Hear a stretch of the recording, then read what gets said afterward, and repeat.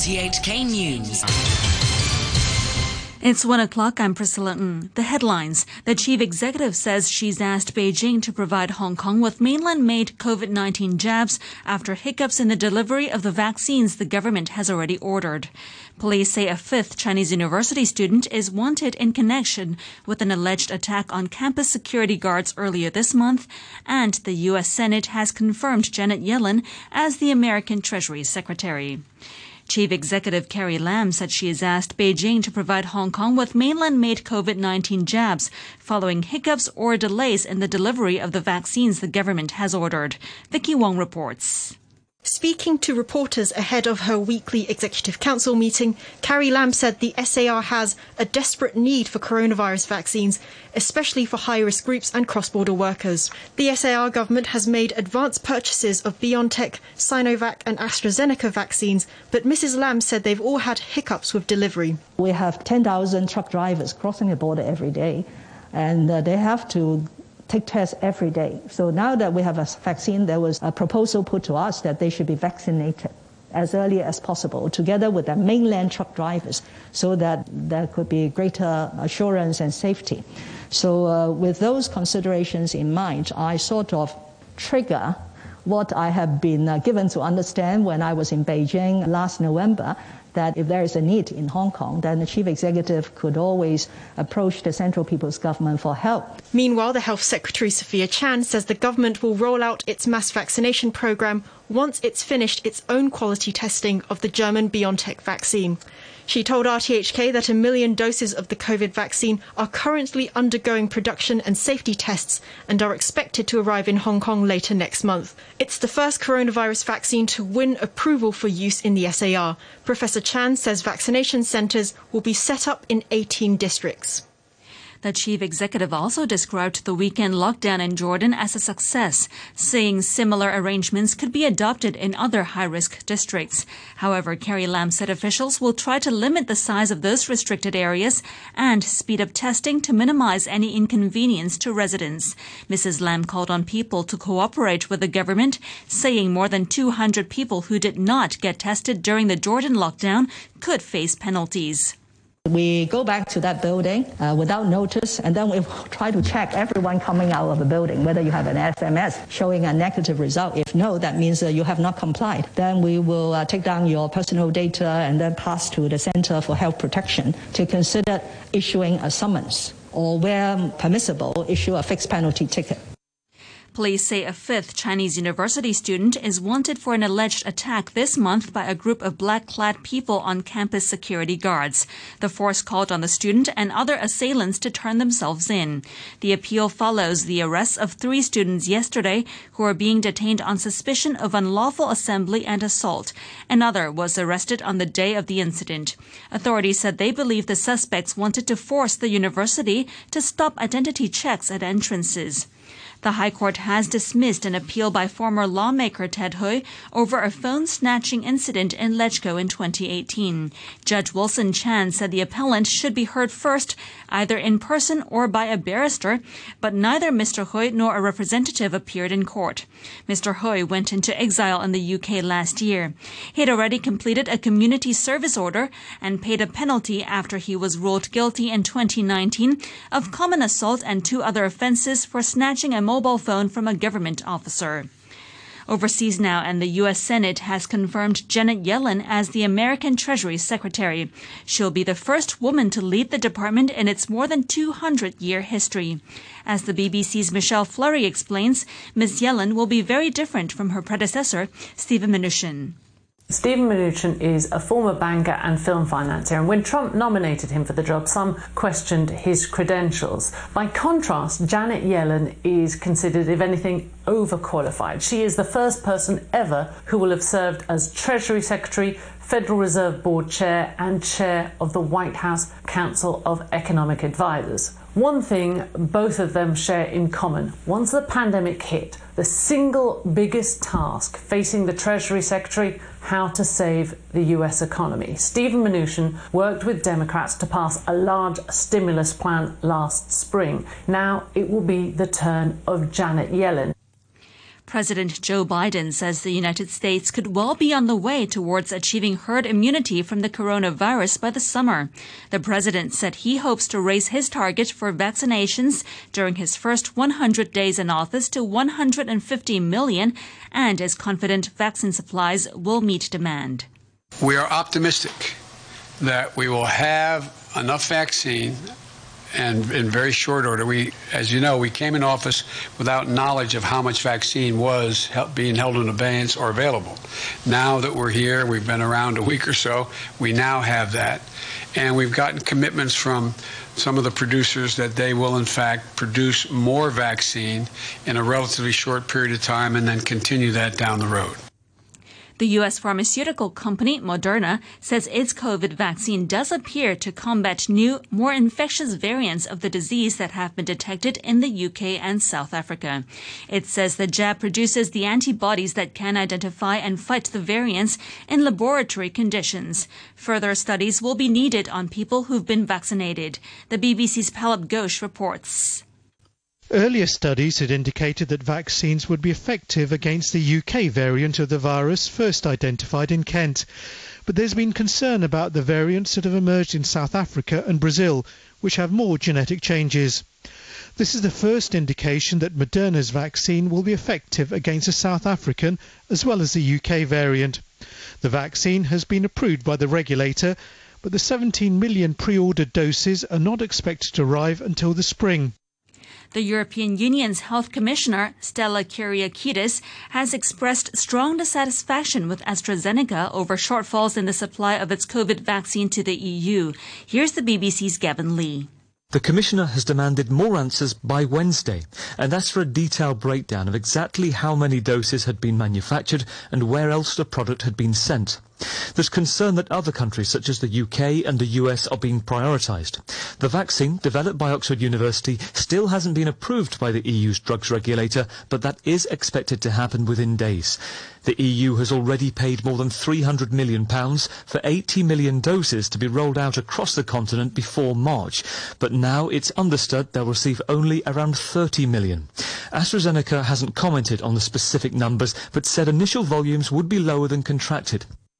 More than 300 global companies and organizations have urged world leaders at this year's virtual Davos Forum to classify seafarers as key workers so they're no longer stranded at sea because of the coronavirus. Here's the BBC's Jonathan Josephs. More than 90% of global trade, from household goods to medical supplies, is moved by sea. But many of those who staff the ships have been stuck at sea for months, often long after the end of their work contract. This is because many governments around the world have banned them from coming ashore amid fears they will spread coronavirus. Restrictions have recently tightened further because of new variants. This has led to growing concerns about the risk to the mental and physical well-being of these sailors. Those behind what is being called the Neptune Declaration say global supply chains are threatened. For a second night running, police in the Netherlands have clashed with protesters defying a 9 p.m. curfew introduced to battle the coronavirus. In Rotterdam, officers used water cannon and tear gas to clear the streets where hundreds had gathered, some looting shops. Protesters lit fires in The Hague, while in Amsterdam several arrests were made. The Dutch Prime Minister, Mark Rutte, described the violence as senseless. In de eerste plaats dat het ontoelaatbaar is en dat elk normaal mens... Normal people can only watch this with disgust. You really wonder what possesses these people. This is nothing to do with demonstrating. It is criminal violence and we will treat it as such. The European Union's foreign policy chief says he'll push for the release of Russia's jailed opposition leader, Alexei Navalny, when he visits Moscow next month. Josep Borrell was speaking after a meeting of top EU diplomats in Brussels. But the EU has held off imposing fresh sanctions on Moscow for now. Mr. Borrell said a proposal had not been made by member states. For sure, the Council is ready to react as required by the circumstances, and to take appropriate actions if the circumstances require. But today, there has not been any kind of proposal and, as consequences, any kind of decision about it. Italy's prime minister has announced he'll resign today in the hope of being asked by the president to form a new alternative government. Giuseppe Conte lost his majority in the upper house of parliament last week. Here's the BBC's Mark Lowen. Italy's 66th government since the Second World War is coming to an end in a country of seemingly perennial political crises. After failing to win an absolute majority in a parliamentary confidence vote last week, Giuseppe Conte tried to tempt some opposition senators to jump ship, but it seems he failed to get the numbers. And so he'll tender his resignation on Tuesday to the president and will then hope to be asked to form a new government with a strengthened coalition. If he cannot do so, the task would fall to another figure, or failing that, new elections would beckon. Researchers in Scotland have discovered that baby tyrannosaurs were only the size of border collie dogs when they took their first steps over 70 million years ago. The BBC's Electra Naismith reports. Tyrannosaurs were among the largest predators to ever walk the earth, growing to over 12 metres in length and weighing about 8 tonnes. Existing studies of fossils have been of adults or older juveniles, but paleontologists at Edinburgh University have examined the first known fossilised remains of tyrannosaur embryos, a tiny jawbone and claw found in North America, to shed light on the creature's early years. The findings suggest tyrannosaurs were only about 90 centimetres long when they first hatched, small in relation to their eventual stature, but still among the biggest hatchlings to ever emerge from eggs. Stocks in a short while ago, the Hang Seng Index was trading at 29,434 points. That's 724 points down on the previous close. In currencies, the US dollar was standing at 103.74 Japanese yen, the euro was trading at 1 American dollar and 21 cents, and the pound was worth 10 Hong Kong dollars and 58 cents. And now to sports, here's Etam Jung. We start with football. Thomas Tuchel is set to become the new manager of English Premier League side Chelsea after Frank Lampard was sacked on Monday. Stakeholders of the London club are hoping the German can unlock the potential of their most gifted talents. Tuchel had been linked with Chelsea in 2017 when he left Borussia Dortmund. He was dismissed by Paris Saint-Germain in late December after months of fighting with the club's sporting director. Writer and broadcaster Sandra Goldschmidt covers Borussia Dortmund and believes Tuchel has the required qualities to succeed at Chelsea, but the real challenge might be how he gets on with club owner Roman Abramovich. I think his quality as a manager, there's no doubt about that, that he can make teams better. But I wonder how he's going to get on with Abramovich, because he always had certain problems with staff and CEO, sport director at Dortmund. So that will be tricky to see if that works.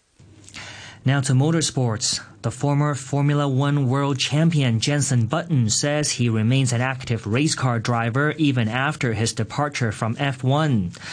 The 41-year-old will race in the new Extreme E series for his own team. Competitors in Extreme E will race electric SUVs in 5 extreme environments around the world to highlight the impact of climate change and human activity on some of the world's most remote locations. Since I left Formula One, I haven't retired from driving. I just retired from F1. So I raced in Japan for 2 years in Super GT, and we won the championship in 2018, which is awesome. Last year was a lot quieter. I think it was for a lot of people. But I did some off-road racing here in the States, and I also did one round of the British GT Championship. So I've kept my hand in, and for me, I'm always going to be a racing driver. I want to race whatever I can, and I'm trying things that are very different. And Extreme E is definitely different to what I'm used to. Racing an electric vehicle, first of all, I've never done that, but also 550 horsepower, four-wheel drive, off-road in places around the world that we would only dream of going to normally. So, very excited about this new challenge.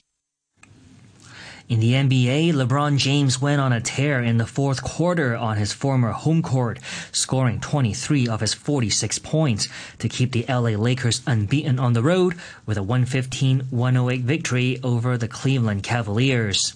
Anthony Davis added 17 points as the defending champions improved to 10 wins out of 10 away from home. The win for the Lakers came on the eve of the one-year anniversary of Lakers legend Kobe Bryant's tragic death in a helicopter crash. And that's your look at sports. Thanks, Etim. And to end the news, the top story once again. The chief executive says she's asked Beijing to provide Hong Kong with mainland-made COVID-19 jabs after hiccups in the delivery of the vaccines the government has already ordered. And that's the news from RTHK. No matter how fit we are, it is important to get vaccinated to prevent COVID-19. All along, we have received different vaccines to prevent infections. Vaccines will help create antibodies and memory in our immune system. When we come into contact with viruses in future, our immune system will quickly resist them. It is the simplest and most effective method to protect ourselves and others. Let's get vaccinated. Hi, I'm Lazy Lion and I'm usually quite laid back. But you can count me in to fight COVID-19. Here are my tips. Don't go to work and seek medical advice promptly if you're unwell. Avoid eating out or going out if it's not necessary. Keep at least 1 meter apart from others and avoid contact with people who show symptoms. Social distancing can help prevent the spread of COVID-19. These are the tips for us to prevent COVID-19.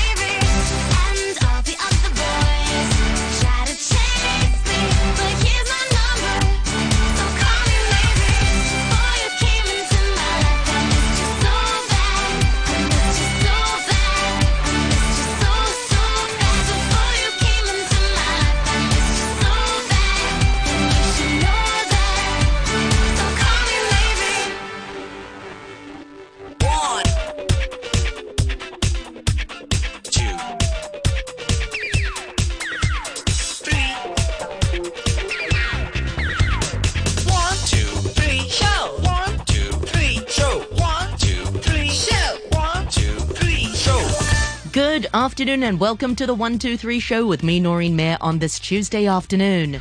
Tuesday, the 26th of January is today's date. Many thanks once again to Phil Whelan for the Morning Brew. What a great show.